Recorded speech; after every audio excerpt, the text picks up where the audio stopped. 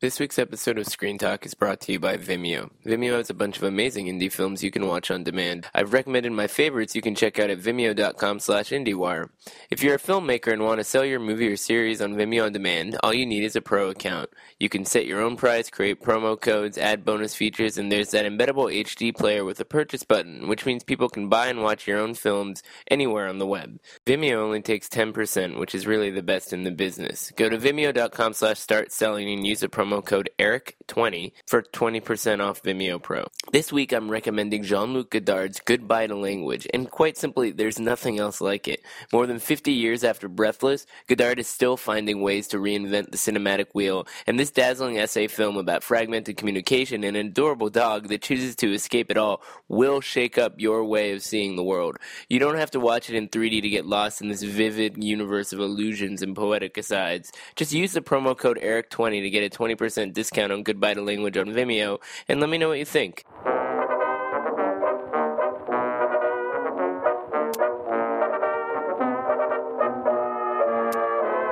Good evening. Hi. Welcome to the Eleanor Bunin Monroe Film Center. My name is Eugene Hernandez from the Film Society of Lincoln Center. How many of you are attending the New York Film Festival for the first time right now? Raise your hand. Welcome. Welcome. Welcome. Join me in welcoming the hosts of the IndieWire podcast Screen Talk, Ann Thompson and Eric Kohn.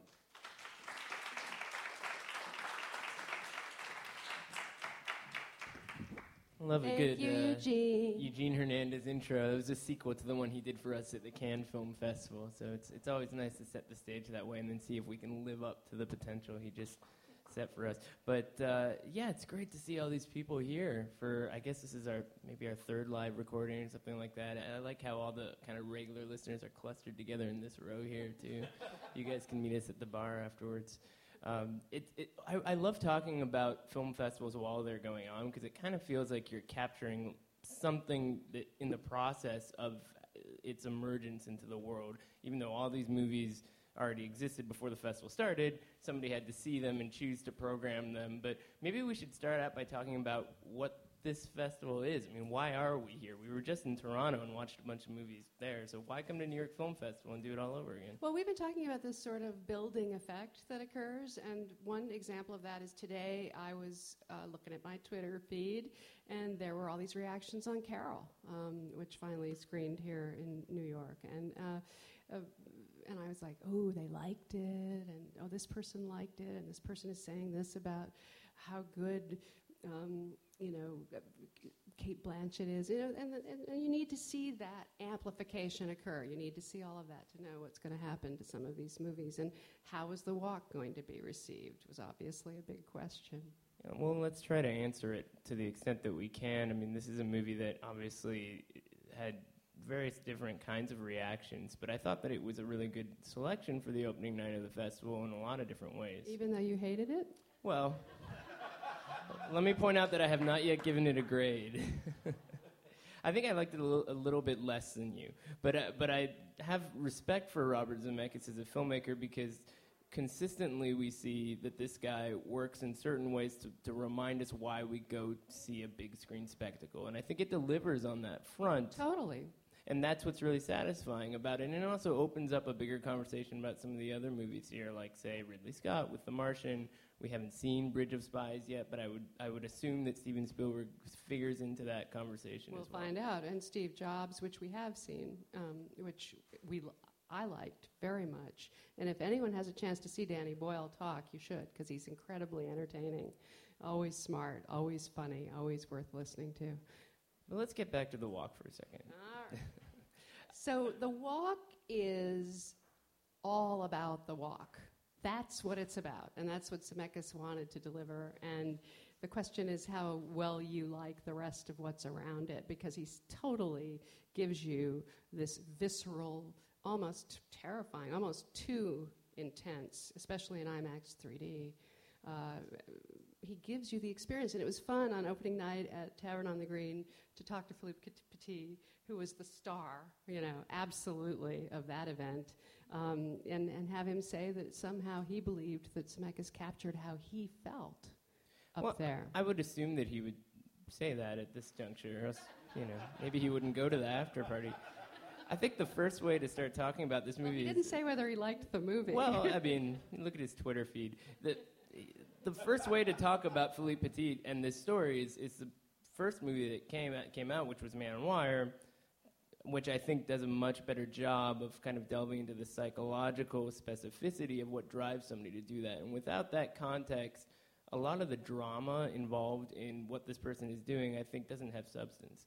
And so, in spite of the fact, I think people should see this movie in IMAX 3D because that climax is thrilling. I think it lacks something story-wise as a result of not getting to the heart of who this character was. There's a lot of paradoxical things going on in terms of how he behaved that the documentary does better. So what we're getting down to is that maybe we don't love the screenplay, but what Zemeckis was going for, clearly, was trying to set up this typical heroic, anti-establishment, rebellious guy who loved it when he was forbidden to do something and was bound to do it anyway.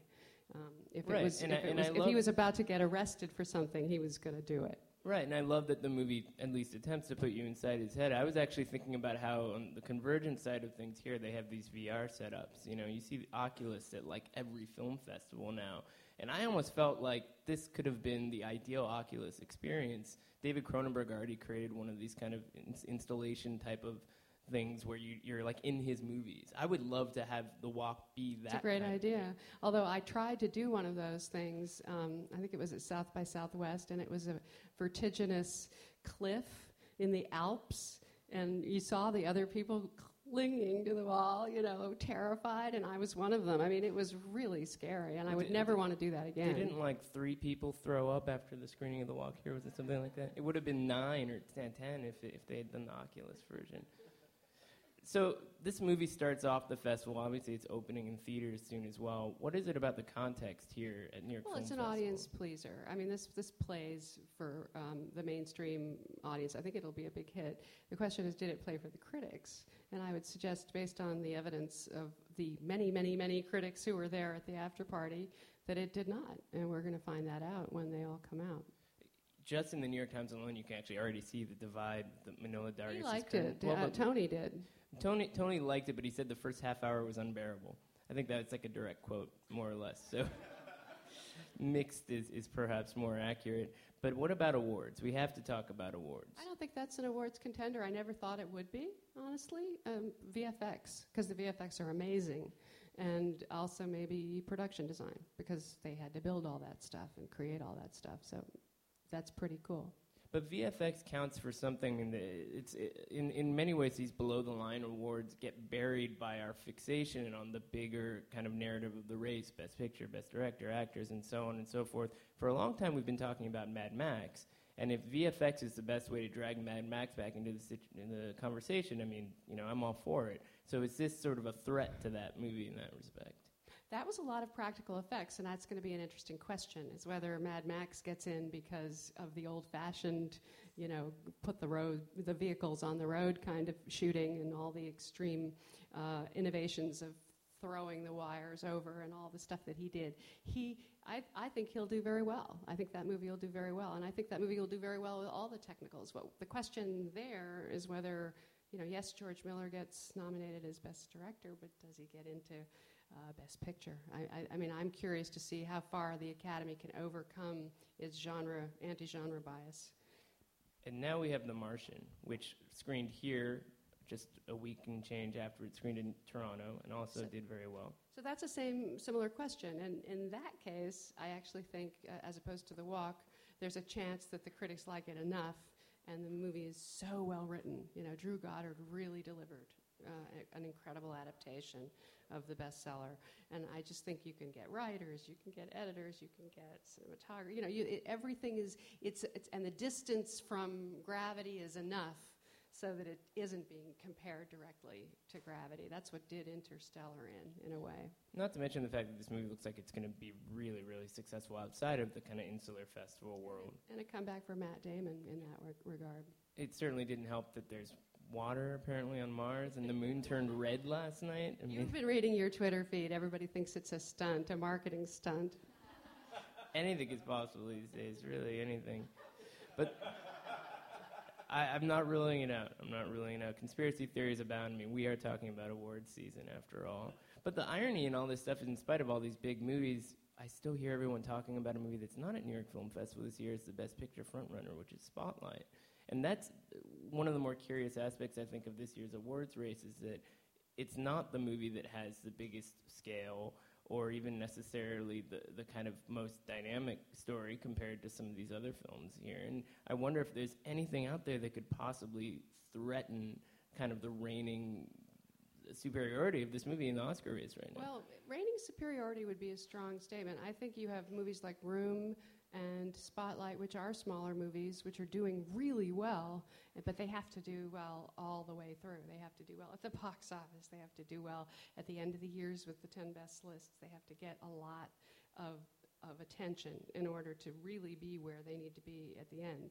You know, Carol is coming out of, I think, out of New York, is going to come out looking good and solid, not just a Cannes art film, you know. And that's a great excuse to bring this back to the New York Film Festival, because that's a movie that, you know, premiered way earlier this year, kind of like last year when Boyhood showed up at Sundance. The Wes Anderson film opened at some point before the summertime, and it hasn't yet had that moment where it's sort of come into the conversation. So I'm hoping that in some ways the platform that New York Film Festival is providing may bring this movie back up there to that spotlight level, because I think it's a much stronger movie that uses its performances in a much more focused way. And so that's sort of where my imaginary vote is going right now. But again, there are a few things we still haven't seen, which we'll be digging into constantly. And when Steve Jobs shows up here next weekend, that will be a whole new opportunity to evaluate how people react to that movie. Absolutely right. I think that's going to be a very strong contender. Totally. And the Telluride screening was such an insular kind of a thing, too. So I'm really curious to see how, you know, this crowd takes it. So if any of you go, you'll have to let us know so we can sort of evaluate it at that point. But what else is there here at New York Film Festival that doesn't factor into awards? Because it's a big lineup, and there's lots of different stuff to dig into. What are you excited about? Well, we just came after the panel here. I think it was great that they participated, the New York Film Festival participated in the launch of Field of Vision, this new series of doc shorts that Laura Poitras and A.J. Schnack and Charlotte Cook are putting together on The Intercept, and basically participated in a marketing launch. But it was fun last night to go and see some of these shorts, and they were a wide range of material and pretty exciting. And we still don't know how those are going to get out there into the world, right? Well, some of them are going to be 1 week at a time released on The Intercept, and Laura herself is working on this movie, Asylum. It may be an episodic thing, or it may actually be a feature film, and they haven't decided. And what's sort of fun about this is that they've just jumped off a cliff. You know, they really don't know how they're going to be selling all these movies and what platforms are going to be showing them and what the revenue streams are going to be. They're just doing them, and they've got this funder behind them, and they're going to get it done. I mean, in some ways, that kind of experimentation is really key to finding any kind of success with the content people produce these days. I mean, unless you're a bigger movie with stars or another selling point, you have to innovate. Well, I like the idea that you can just decide not to be dependent on getting permission, you know, getting assignments, raising funding, going through that whole process. It helps to have a backer, though.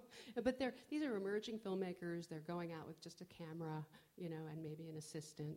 They're on their own in these dangerous situations. I talked to this woman last night whose name I'm going to completely forget, and she directed the movie called Notes from a Border, and she was this diminutive little woman who just, you know, said, I don't care, I'm just going to jump in there and do what I do and pretend that I'm just this innocent creature.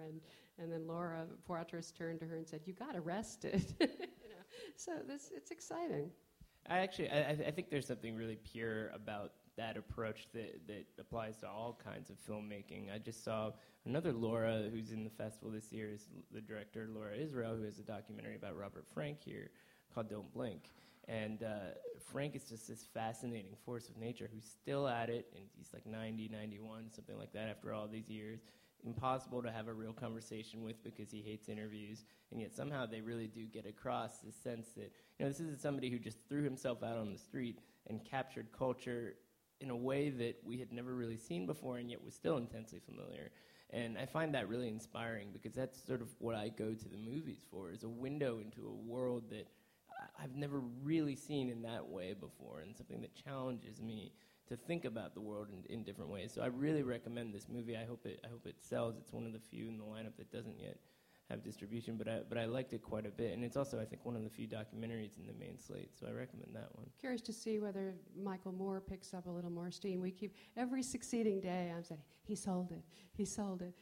It was 6 million. It was 8 million. I don't know who, it's Lionsgate, it's Open Road. Whatever it turns out to be, they're going to eventually announce it. Right, because right now it just belongs to the New York Film Festival crowd. That's right.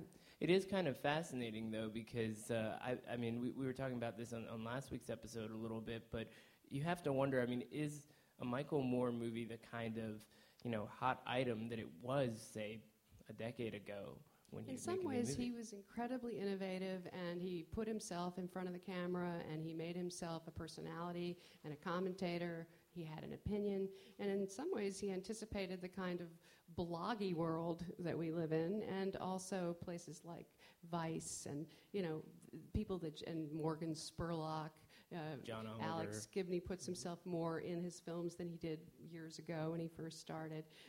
So he had, and someone like Kirby Dick does the same thing. He had a huge influence, but he doesn't seem quite as at the forefront now as he did when he started. In any case, it's a really good movie. I think it's entertaining in a way that some of his other films are not, because it invites more people in, and I think that it has a bigger audience. He has learned how to play to the audience. That's his gift, and that's what he's good at, and he knows how to do that, and I think that audience will come to this movie. There's no question about it. So there are actually some other fun movies in the festival this year. We're both big fans of Maggie's Plan, a movie that just recently sold to Sony Pictures Classics. A good home for it, I think, and they're going to release it next year. I loved that movie. It's really fun. It's charming, really and sharp. It's a perfect New York movie. If you could pull it out of that context of some of the other New York comedies we've seen Greta Gerwig in the last year or 2 years, something like that, it really does stand on its own. And for Rebecca Miller, I think it's like her 5th film or something like that. It's definitely her best work to date. And since no Screen Talk episode would be complete without digging into the Sony Classic slate, perhaps we should talk about another film they have in the lineup. She looks Son baffled, of Saul. but yeah, Son of Saul is screening here soon, and it's the film comment pick. And I know we both are big fans of this movie, but what I'm really curious about is how big fans there will be outside of this kind of context. The movie also showed at the Fantastic Fest over the weekend, which is a totally different crowd. I think the challenge for Son of Saul, eventually I think enough critics will say how important it is and how much people have to see it, but it sounds grim. It sounds like another Holocaust movie. I find myself telling people they have to see it, and there's resistance. I have to make them, I have to grab them by the lapels and say, you must see this, and a lot of people are going to have to do that. It's interesting because talking about something like Spotlight, this is a movie that's essentially about sexual abuse in the church, but it's got that 1 degree of remove because you're watching people report on that, whereas this is a movie that puts you into that situation. But I think it does it in as bracing kind of an immediate fashion as, say, that climax of The Walk. It just, again, it had something more to say. So I think the filmmaker does an amazing job of putting you inside the action in a very different way than you've ever been put there before. Yeah, so I'm really excited to see how that one plays here. What else are we excited about in New York Film Festival? There must be some other things in this lineup that you've seen that you love. She's cracking up shit because I'm putting it all on her. Because I can't think of anything else. All right, I got tons. I got a lot for you people. Let me start with one from Romania that I really love called The Treasure. It's Corneliu Porumboiu's movie. It was kind of buried at the Cannes Film Festival earlier this year. It's a kind of deadpan comedy that I think on some level, for listeners at home, Anne just got the schedule from Eugene. Very convenient. So The Treasure is actually a really great little discovery here because it's a movie that creeps up on you. If you've ever kind of exposed yourself to what people might call the Romanian New Wave, these are movies that really take their time kind of building up and creating a certain kind of atmosphere. But what pays off here is that I think there's a certain kind of emotional consistency to it. it builds to a certain point where you're with this character from the start to the finish in a way that has a certain charm. And I didn't expect that from such a rigidly formalist film. And I hope I bought you enough time here. I didn't like that film as much as you did. It's one of those movies that seems... What's the term? Artfully arcane? Correct. Correct. Mad Libs Thompson. And it's also just one of those things that feels stretched out. Something, it's very witty and sweet, but it goes on and on. You know, there's a scene where they're digging in a garden, as I recall. But there's payoff. But I will give you another artfully arcane movie that I loved, which is The Assassin from Hu Shaoshen, and I would highly recommend that. It's one of the most beautiful, stunning, gorgeous, cinematographically supreme movies I've ever seen. Yeah, I mean, it's amazing. Hu Shaoshen is in his late 60s and has been at this for a really long time, and it's up there with some of his best work. I mean, I think some people have been resistant to it because it's very pictorial, but that's the experience that you're in for, and it's in some ways as another great example of why you should see a movie on a big screen. I mean, it's designed for that format. There are layers and layers of gauze and colors and just the depth of it is extraordinary. So let it just wash over you. So what else did you find in there? There's the 3-part Arabian Nights film directed by Miguel Gomez, which is probably one of the more intriguing viewing challenges that one might encounter in this festival. But what I kind of liked about that was that it asks you to go with a lot of different sorts of challenges over the course of 3 parts. So it's 3 different movies, but they all kind of speak to each other in a way that I think a very modern audience can relate to, because we all watch TV, so we're used to that kind of a endeavor. And it's something that we've been talking about, I think, for a long time, which is that every time I encounter a movie that seems like it's too challenging for certain kinds of audiences, I have to wonder if that's just what it looks like from the outside. And I'd love to see a movie like Arabian Nights, which is actually getting a theatrical release from Kino Lorber, kind of open things up for new audiences, for people to find new things in a film like that, that's doing stuff that I think it's more accessible than meets the eye. And that's what I get excited about, too.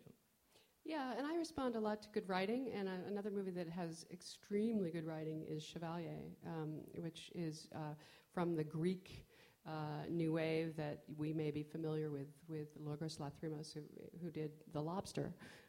So this is really funny, and it is coming from a feminist perspective, and the idea is that these men are on a yacht and they're playing a sort of dick measuring game, basically. And it takes Spoiler it alert. to incredible lengths. Literally, yeah. No, she does a really good. I'm surprised that we actually both saw that movie at the Locarno Film Festival. It was a nice discovery, and now it's kind of kicking it up to another level because that director, Athena Rachel Tsangari, is the filmmaker in residence here this fall. And yeah, I really like Chevalier because it's the sort of thing somebody needs to buy the remake rights for that thing and make a big studio. It could be comedy. Hilarious with all the actors in there. It would be hysterical. Ben Affleck and Matt Damon measuring each other's dicks. I love Forget it. Seth Rogen's coming here for Steve Jobs. Get him to go check that thing out. He'll be all over it. So maybe we should open it up to audience questions. I know there's tons here that you guys want to challenge us about, or maybe just have some comments or other movies you've liked. We're open to whatever, and I think we have a microphone that Eugene's brandishing. So, in fact, we have multiple microphones. So if somebody has a question, by all means, shoot your hand in the air. And there's one up front. I don't know about this year, but do you think horror is going to become a bigger force in film and be more respected? 2 words, The Witch. It's a movie directed by Robert Eggers, which won Best Director at Sundance this year, and A24 is releasing it early next year. I would have loved to see it at this festival. I think if there's one sort of gap in this year's lineup, it's the lack of genre films, which, again, I mean, I mentioned Fantastic Fest earlier. It's a terrific showcase for how that kind of filmmaking sensibility is still, in a very rich stage. But The Witch is great because of the way in which it creates a period piece in which the horror comes from the inside. It doesn't force you to kind of go along with it. It puts you in this world, and you completely believe that you're in this, New England environment in the 1600s, and then something really terrifying and supernatural happens. And to go into more detail, maybe would be a spoiler, but it's really quite something. I loved this movie, and one of the things I like about it is there's elements of dreamscape and mystery, and you don't know exactly what's going to happen. It is utterly unpredictable, and that is a rare thing in movies these days. It has style. And so that director is already working on another movie I've heard along similar lines called The Night. And my hope is that filmmakers would see a movie like this and be inspired to take this kind of measured approach, because in a lot of ways, genre film, especially now, can be easily dumped into the VOD market, which means it can be profitable, which means there's less pressure on people to make really great horror movies. And I think that a couple years ago, maybe we saw like a lot of studio horror, like the whole torture porn phenomenon, if you are okay with that term, and it kind of petered off for good reasons, and there's a gap now. I think there's a real possibility for horror filmmakers to bring their A game. I'm a big fan of Crimson Peak, the new Guillermo del Toro, which I'm worried about a little bit because it is an art film and a horror film, and it's really smart, and it's a romance, and it's a gothic romance. And so you have the haunted house, and you have the evil sister, and all this sort of thing going on. And it could be something that doesn't play for that horror crowd. It's so beautifully made, so exquisitely wrought. And it's a studio movie, which is Universal. rare to see something from that. And it's like the best costumes, the best production design of just about any movie I've seen this year. And that movie was snuck over the weekend in Austin, where I heard that it played really well, but it's still under embargo that you keep breaking. Sorry, somebody's got to like this movie and get people to come see it. The campaign starts now. So we have other questions from the audience? A couple of years ago, I discovered Hong Sang-soo at this film festival, and so I was curious about his new film, which I'm excited to see right now, Wrong Then. And so. It's I remember wonderful. you approached me at an event before. You were really excited about it. This guy says like the #1 Hong Sang-soo fan in New York, which is great. Somebody has to. It's really good, and again, it's very witty and well written and well wrought. I discovered him with this film. I've not seen his other work, so this was a discovery for me. Yeah, I mean, it takes a while to kind of get through the Hong Sang-soo Uva because he cranks them out like few do. I mean, he's not quite as prolific as Joe Swanger, but he's been around longer, and I think the quality is more consistent. So when people start to discover Hong Sang-soo more, this would be a good starting point because it has a certain structural trickery to it that's kind of fun and accessible, and a lot of movies that he's done do that. But this one is I think, one of the better examples. It takes a real risk in sort of repeating material and totally pulls it off. So who else wants to ask us stuff? What about men's performances for the Oscars coming up other than Steve Jobs? Is there anything that you guys are really, that stands out to you guys? Well, I would say Michael Caine from Youth could be a real factor. That's a real likelihood. What do you think? Well, it's interesting because Youth is a movie. It's not here. It divided people, but he's great in it, and he's been around a really long time, and I'd love to see him kind of get his due for a movie like that because it really does showcase what's so great about Michael Caine as an actor. All the great actors in Spotlight are going for supporting, so that sort of opens up the field. I mean, someone like Ian McKellen for Mr. Holmes is given the Academy and how they tend to think about things, he's a good likely candidate. But don't forget about Matt Damon. Again, I mean, it's very... Well, The Martian is totally in there as far as I'm concerned. But yeah, I mean, I would say, at this point, Michael Fassbender it's sort of a slam dunk. I mean, of all the things you can take issue with that movie, if you do... I would say he's the front runner. He's definitely the front runner, but it's an interesting question because it is sort of a weak field. What's weird is that the Best Actor category is usually the most crowded, and this year it's the Supporting Actor category because they're all playing games with it. They're saying, "Oh, Paul Dano's supporting," and so forth. So they're messing around, and they're going to regret it, I think. It's a confusing time.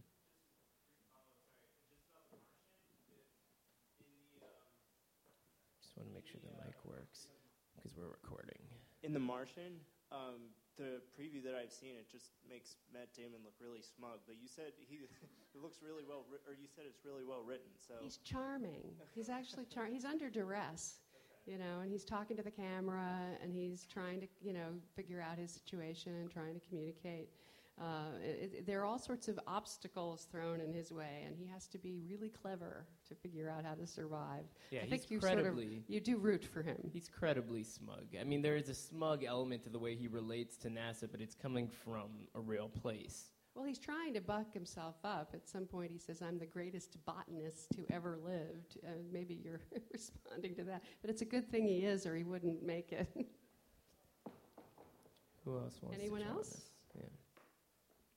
Just to piggyback off of his statement, I just saw something today about Don Cheadle's role in Miles Davis. Have you heard or seen anything about that? So Miles Ahead is the closing night film, and it's a really unusual situation where the people who were selling it was an independent film and his first feature, they did not have a distributor when they booked the New York Film Festival, and they increased the value of the movie incredibly by getting that additional credibility from booking it at the New York Film Festival, and then they showed it to Sony Pictures Classics, and then they sold it and got the deal. But they're not going to show it until 2016. They're not going to release it, so it's not going to be in the Oscar race this year, and neither will Maggie's Plan, because they're both coming out but later. I mean, if Miles Ahead plays through the roof here, I mean, could they change their strategy? They insist not. Well, insist and that they we think it take will their do word better. as gospel on Well, Screen Talk. they have so. a lot of stuff. They have a lot of movies that they're releasing, and so their philosophy, as they explain it to as it's been explained to me, is that it's basically a better time to release it in the spring and put it into next year's Oscar race. Yeah, but I'm very curious about that movie. I mean, it's something that I don't think any of us were really talking about until it was booked for that closing night. So It's a real surprise, yeah. I was really interested in what you were saying about Arabian Nights. Miguel Gomez has been a really interesting force in cinema lately, and I think I haven't seen Arabian Nights, but in Taboo and Our Beloved Month of August, I noticed that he really does push the medium of film in this really interesting direction, but in a way that's not too harsh on the viewer. And I wonder if either of you have anything to say about other films that are doing that in maybe not so much of an artfully arcane way. That's going to come back to haunt me. I can see that. It's the name of your next book, maybe. It's a really no great one will question. read it. It's a great question. I would say Son of Saul actually does that in certain ways. I mean, there are things about the formalism of this movie that are challenging. Not just because it's shot in the Academy ratio in 35 millimeter, but mostly in close-up. In implying certain things that you wouldn't necessarily know from the outset unless you knew all these details about kind of the geography of Auschwitz. But it brings you into this really dynamic world in a way that I think is exciting from an intellectual standpoint as much as it is sort of immediate. So, and that's a first film from a director who I think is going to have a really interesting career. I love The Lobster as a movie that sort of pushes the edges of what's believable and, puts you in what he does is he consistently, and it's the writing and working with these actors who were good enough to pull it off, of creating this absolutely impossible to imagine world with different rules and different possibilities, and making it believable and consistent, and you just enter that world, and who knows what's going to happen, and it's hilarious. Yeah, Yorgos Lanthimos is actually a great example of a filmmaker who's been kind of doing that in various different ways. I mean, surprising you all the time. Yeah, I mean, I remember Dogtooth was a movie that kind of came out of nowhere unless you'd seen his first film, which most people hadn't. And even though it makes you really uncomfortable, and it's got this sort of like twisted narrative strategy, it's a very accessible kind of dystopian portrait. So is The Lobster. Yeah. And he pulls off English, which not everybody does. Never mind. Well, I'll give you one more example who's not in the festival this year, but he was last year, which is Pedro Costa, whose last movie, Horse Money, is one of my favorite of the years. His movies are these gorgeous kind of like tone poems about mostly an class community in Portugal, but I think you could show these movies to any number of different kinds of people, and they would understand that they're saying something about the world in a way that also reaches beyond our understanding of it. But it's at the same time, it's not arcane. I mean, it's not holding you at arm's length and saying, here's some pretty images. I think that there's an emotional clarity to what Pedro Costa does that really speaks to the kind of autonomy he's maintained as a filmmaker as well. That's a great question, by the way. We should be asking that every week. Any other questions? Yeah. Okay. The movie that I'm most excited seeing this year, and I'm not sure if it is in the film festival here, is The Danish Girl with Eddie Redmayne. And I'm curious if that is in the festival here, and if you've seen it and what you think about it. It's not here probably because the selection committee didn't like it, and I would have to say, personally, I agree with that. But I like The Danish Girl somewhat better than Eric does, at the same time that I grant that it's not an entirely successful movie. And I would say that there was it's one of these things where you feel something going on under the surface, and it's beautifully wrought, and Eddie Redmayne is remarkable and beautiful, and you feel for him and all the troubles that he's going through. And for Alicia Vikander, the actors are superb, and I suspect they will be rewarded for their performances. But the question is whether audiences are going to actually respond to this story. Now, one person sat next to me and wept tears at the end of the movie. Nigel, hello. Oh, you just outed him. In more ways than one, yes. No, go ahead. No, so that, you hated it, but... I found it to be very dreary in certain ways that were quite presumptuous. But again, I mean, if you're excited to see that movie, I would assume maybe you've liked Tom Hooper's movies. Make up your own mind. You know, yeah, exactly. Who knows? I could be completely off base here. I also found the star element of the movie very distracting. There's a lot of emphasis being placed on what Eddie Redmayne is doing in this movie. I would much rather people check out, say, Tangerine, which is a movie that deals with actual transgender performance in a story that works, I think, much better. Not that they have anything to do with each other narrative-wise, except for that point. I loved Tangerine, and I totally recommend it, and everyone should see it, not only for that, but because it's such a good iPhone movie, but which I loved. But in this case, I would say that what happens is that you get this sense that the filmmakers and the studio are trying to make an accessible movie that audiences will like. It's as if they're a little afraid of it. It's as if they're tiptoeing around some of the subject matter. I mean, one thing I think is interesting about the context of that movie is that you could see our culture kind of evolving or stretching to try to address these ideas or these stories that for a long time were either thought of as unapproachable or maybe sort of too challenging for an actor to take on at a certain point in their career, and Redmayne is certainly well situated to push those boundaries. So I'm all about the progressive nature of this movie being a part of the conversation. I just wish it was a much better example of that. So do we have any other questions? We can squeeze in one or two more. I have one. We're just about wrapping up. But, well, observation, then question, real quick, if you'll pardon me. Well, first of all, I was just sitting here proudly thinking and noticing that we have a little bit of an IndieWire reunion, which made me very happy for a moment, with you guys from IndieWire, Jason Gonzalez here from IndieWire, Brian Brooks, who's now at Deadline and the Film Society, Nigel Smith, who's now at The Guardian. So there's a certain previous generation of IndieWire. Makes me happy, too. And knowing that IndieWire is turning 20 years next year. And you're all sitting up front, too. Yeah, we're all sitting up front. IndieWire comes from Eugene and Brian. They did this. Well, my question relates to that, actually, because Eric and I have spent, with Brian, we spent a good part of last week working with the Critics Academy, which is a partnership between IndieWire and the Film Society and Film Comment.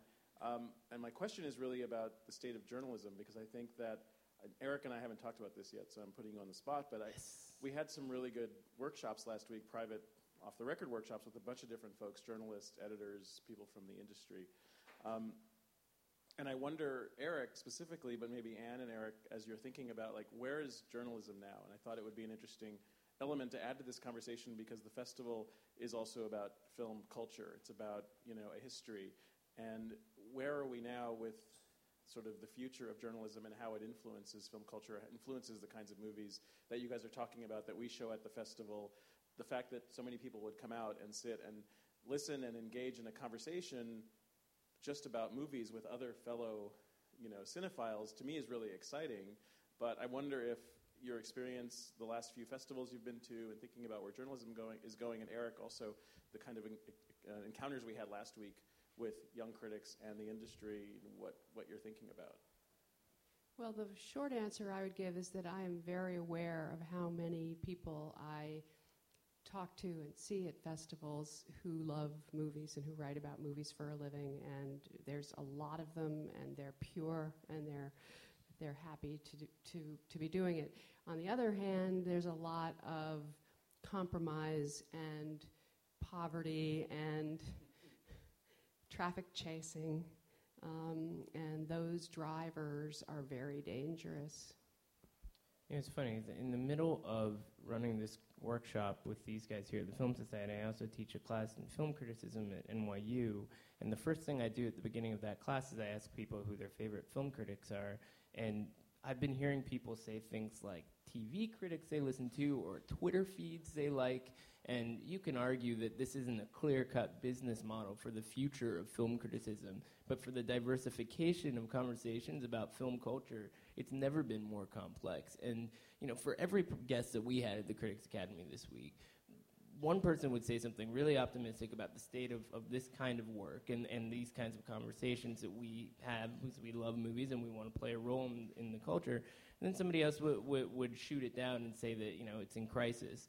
But one thing is clear is that there are more movies being made than ever before. And if you look at your Twitter feeds or however you follow these conversations, everybody's talking about them. So whether or not there's a business model to sustain this kind of stuff, I don't know. Everything's always in flux. But it does seem like there are greater conversations happening than ever before. But there is another culture, which is the culture of do what your friends do.